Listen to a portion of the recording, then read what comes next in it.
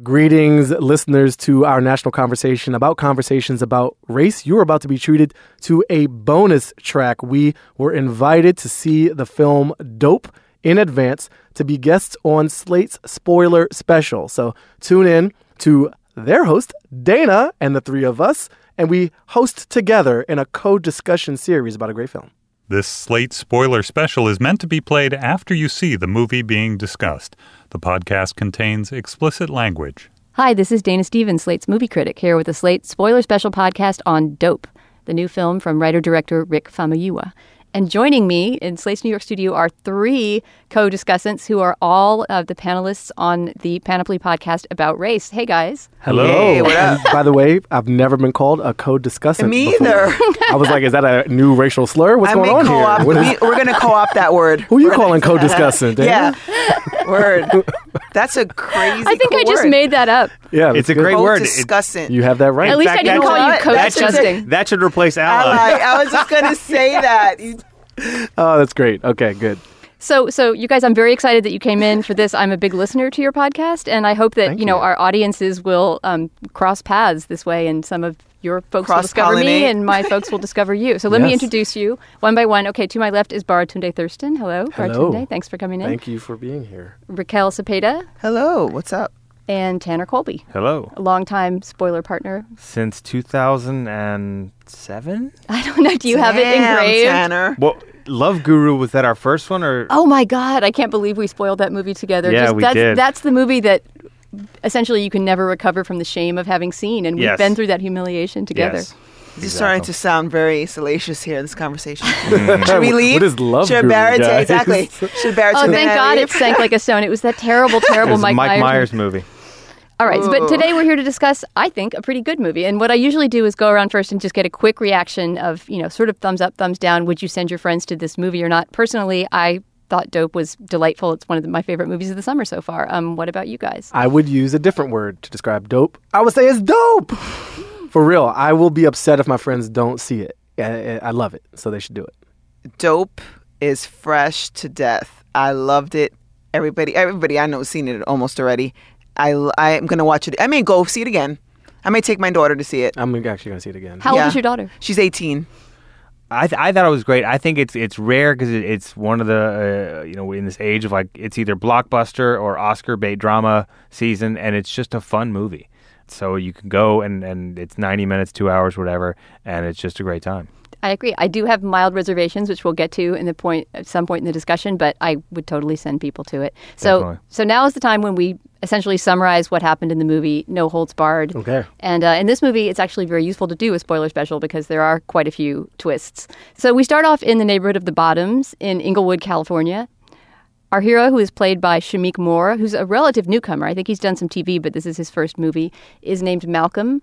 And does somebody want to take it from there? What do we learn about Malcolm in the opening voiceover, which is voiced by Forrest Whitaker, one of the movie's executive Baratunde producers? was late, so he can't do it. Why are you going to call me out? I was just going to Baratunde was on Color People Time. and not explain that part of the movie, but Tanner had to throw me under the bus. Yes. Thank you, white co-discussant. So Malcolm is a kid in Inglewood. He's obsessed with 90s hip-hop. He and his friends all go and they all talk in 90s hip-hop slang and dress in 90s hip-hop gear. But funnily enough, they have their own band, which is called Oreo, which is really sort of white people pop that they play.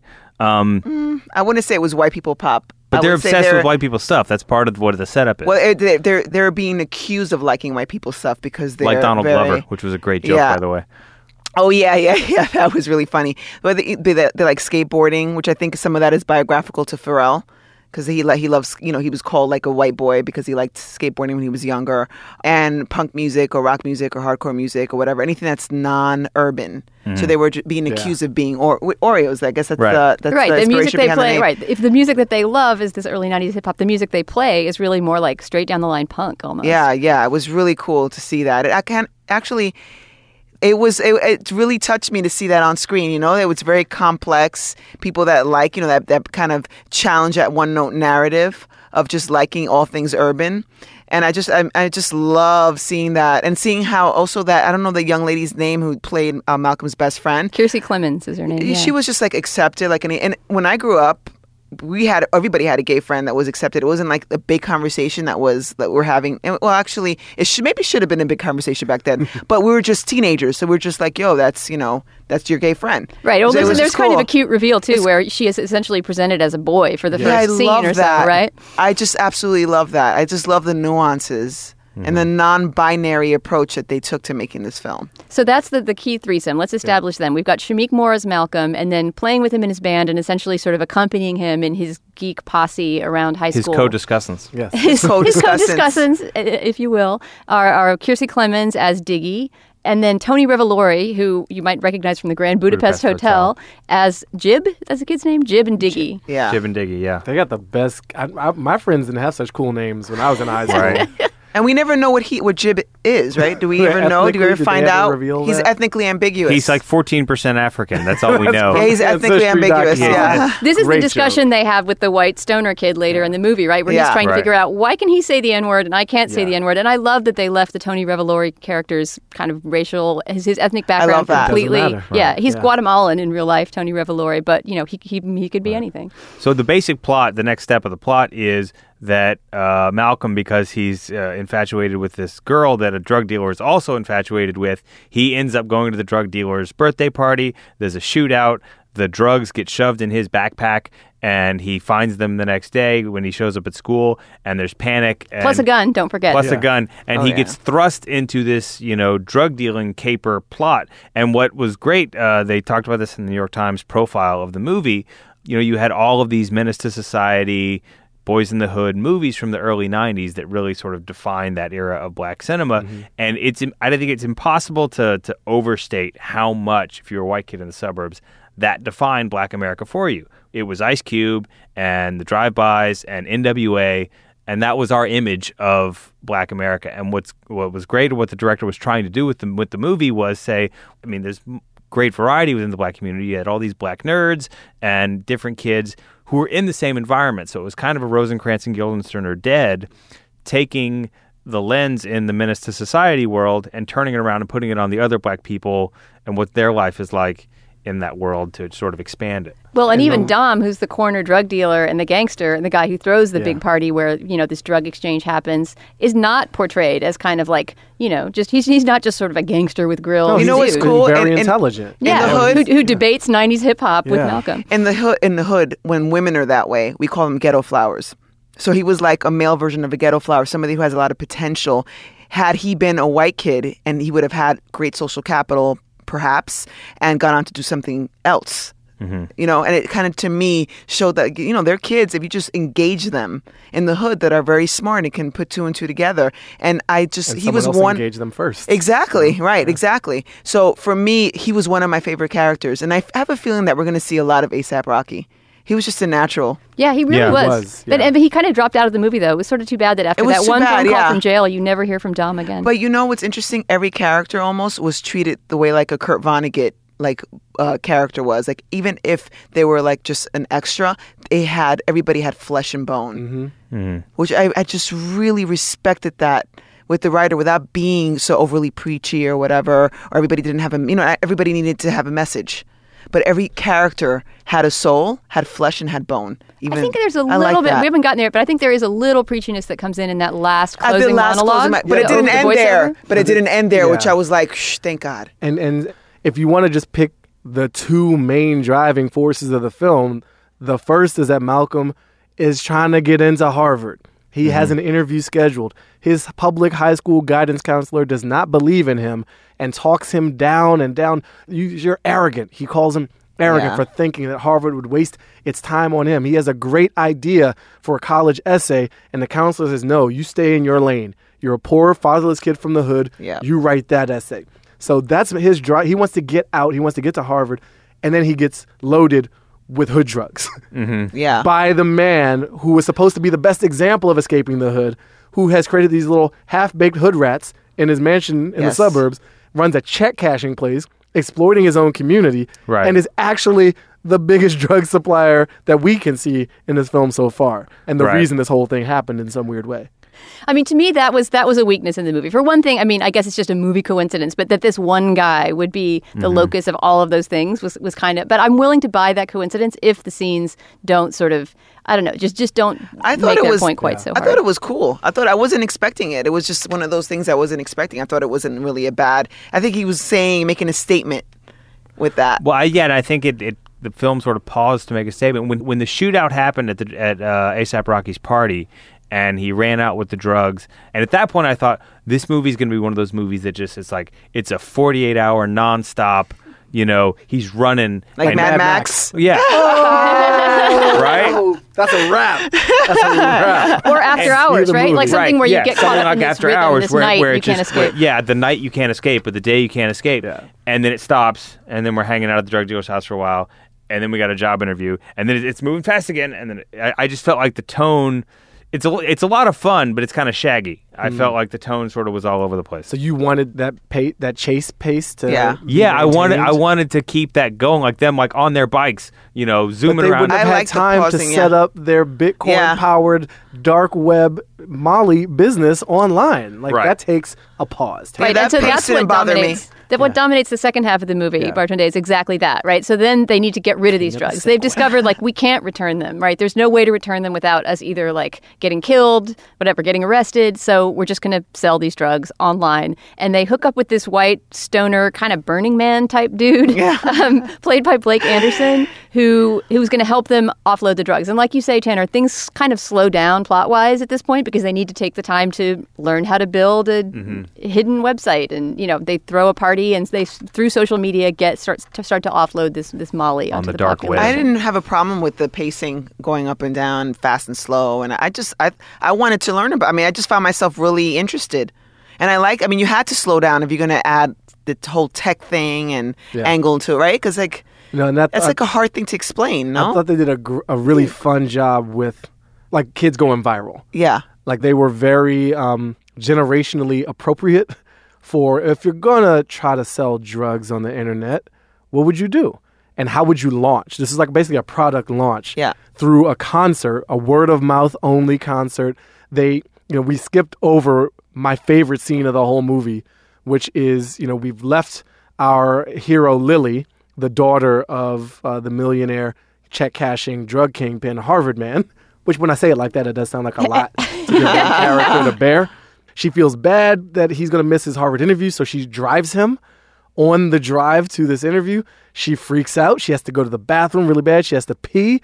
She makes a stop at the best Starbucks parody I've seen in a film. $7. $7. That is so It was great. It was like McDowell's and Coming to America, but times 10. And she just squats right in the bushes outside of $7, takes a piss, and then she blows up on the media because of this. And what's the line? I'm hoping somebody. Oh, there's the viral meme that's the pound invented. cake. How am I supposed to eat my How pound am I cake? supposed to eat my pound cake? That is so. I am dropping that meme in this life, like not just in the film, because they got this dude who was basically the Antoine Dodson, the hide your wife, hide your kids. Right. Yeah, it was of so the funny. film, Yeah. who is the black bystander who says something really clever to get on the news that people on the internet turn into a GIF that becomes a meme. And so Lily, the character who was on this particular drug, becomes the name of the drug.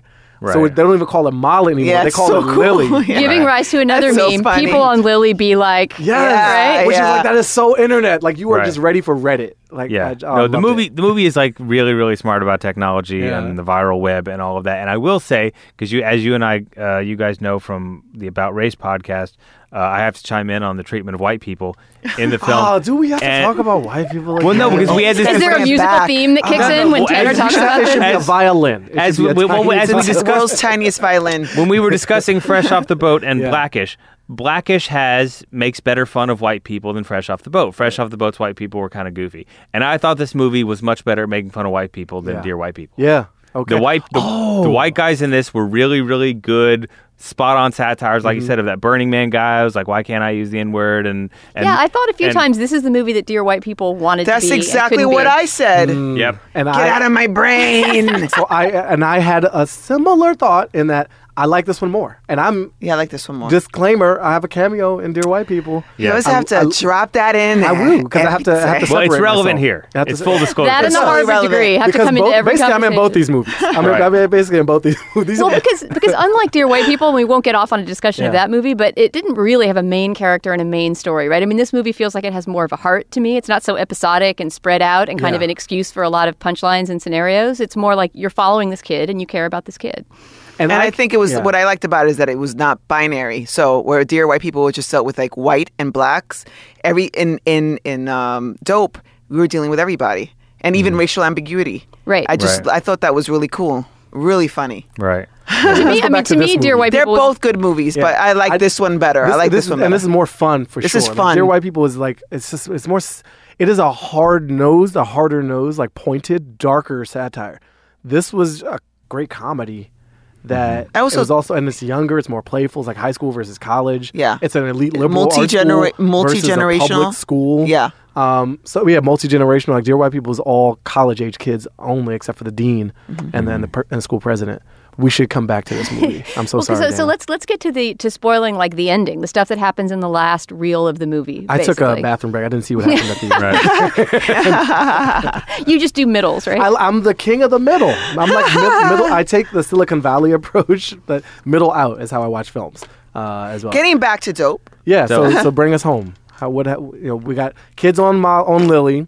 We have Malcolm who has to go through a series of hoops to not only get the store set up and start distributing, but then convert the Bitcoin that he's generated into cash. You're right. And- I was trying to figure out what I would consider to be the action climax of the movie, and it is essentially that moment that he has to trade in this Bitcoin money that he's made on the web, right? This kind of like abstract money for an actual suitcase, a sort of like faux Louis Vuitton or something suitcase full of cash. You know what? This movie, when I think about it now, reminds me of Pulp Fiction.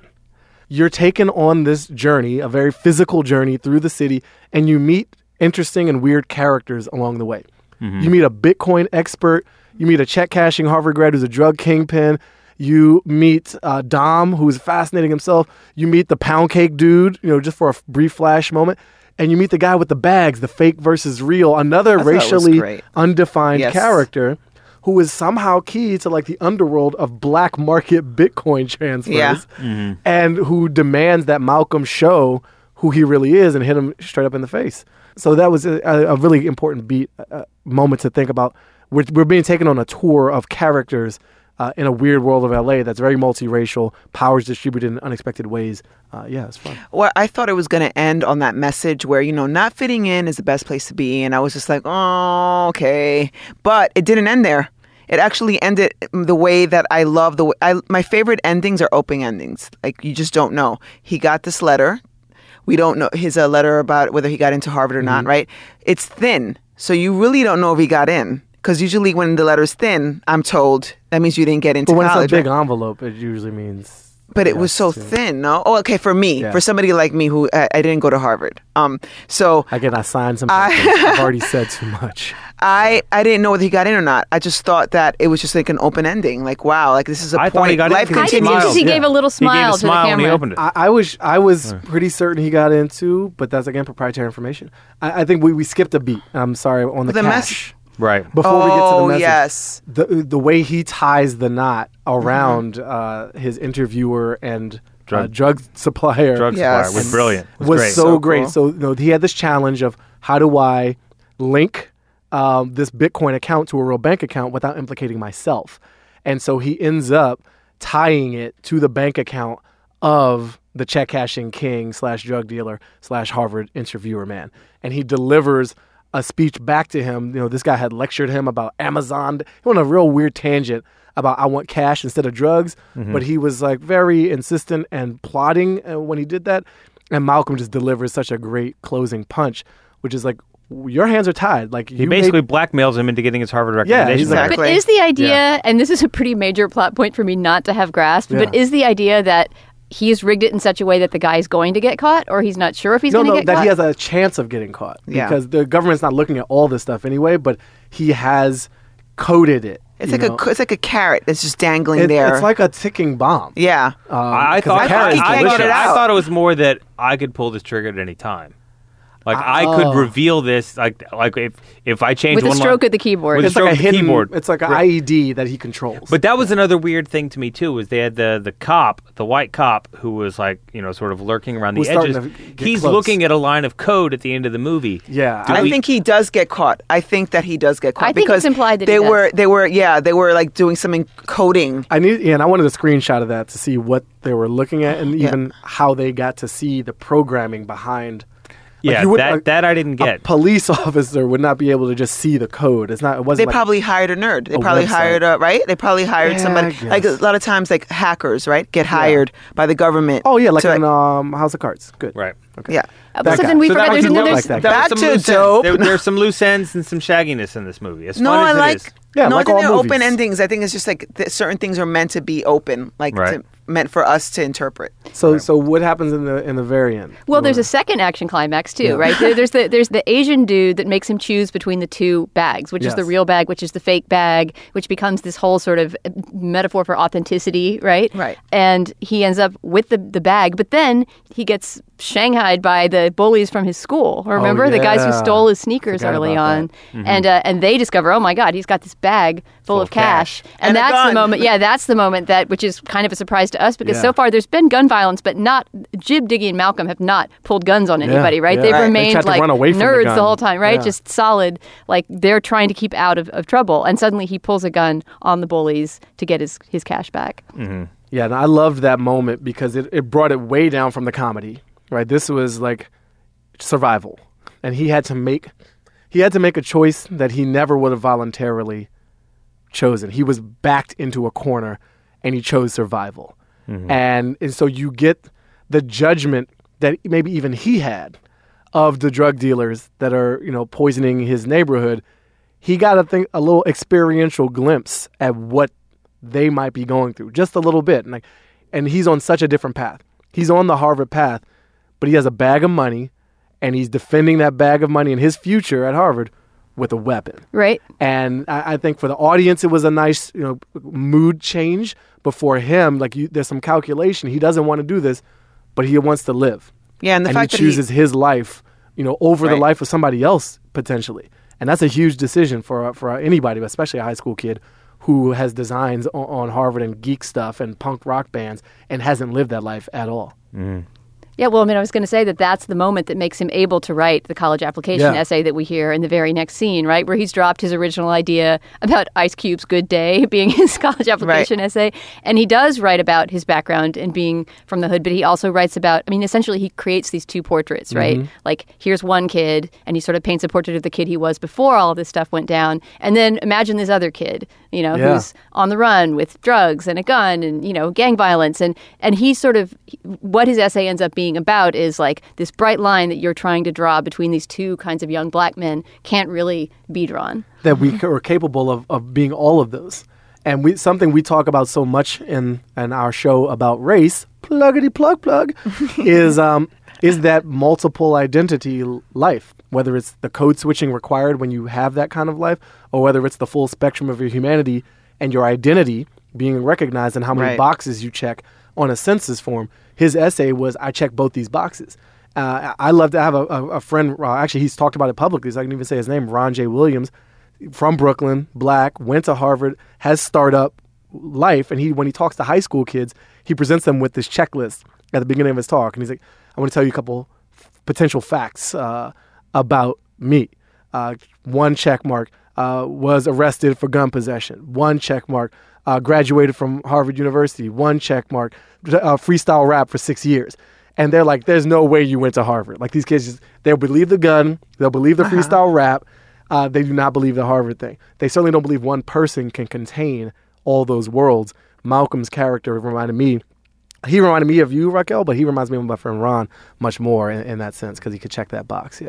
Yeah, I think that really is, that's to me the strength of this movie. I mean, Yeah. for all the quibbles I may have about the pacing or, was this scene a little bit too heavy? I thought maybe the actual voiceover of the college application essay was a little heavy-handed because we've seen that in Yeah. Risky Business. We just saw it in The Spectacular Now a couple years ago. Like every time there's a high school senior in a movie, you have to hear him voicing over his college application essay. Right. But those things are quibbles just compared to like the spirit and the life this movie has and the breadth of vision that it kind of gives of this kid Right. and his world. And I like What- showing kids that are quote unquote urban liking things that are not expected Yes. of them, because Exactly. that kind of like when I said that, it reminded me of my husband. He was into hardcore, so when hip hop was happening, CBGBs was happening in the 80s. You know what I mean? Like all these things were like going down at the same time, and there were a lot of people who skateboarded and loved to write graffiti.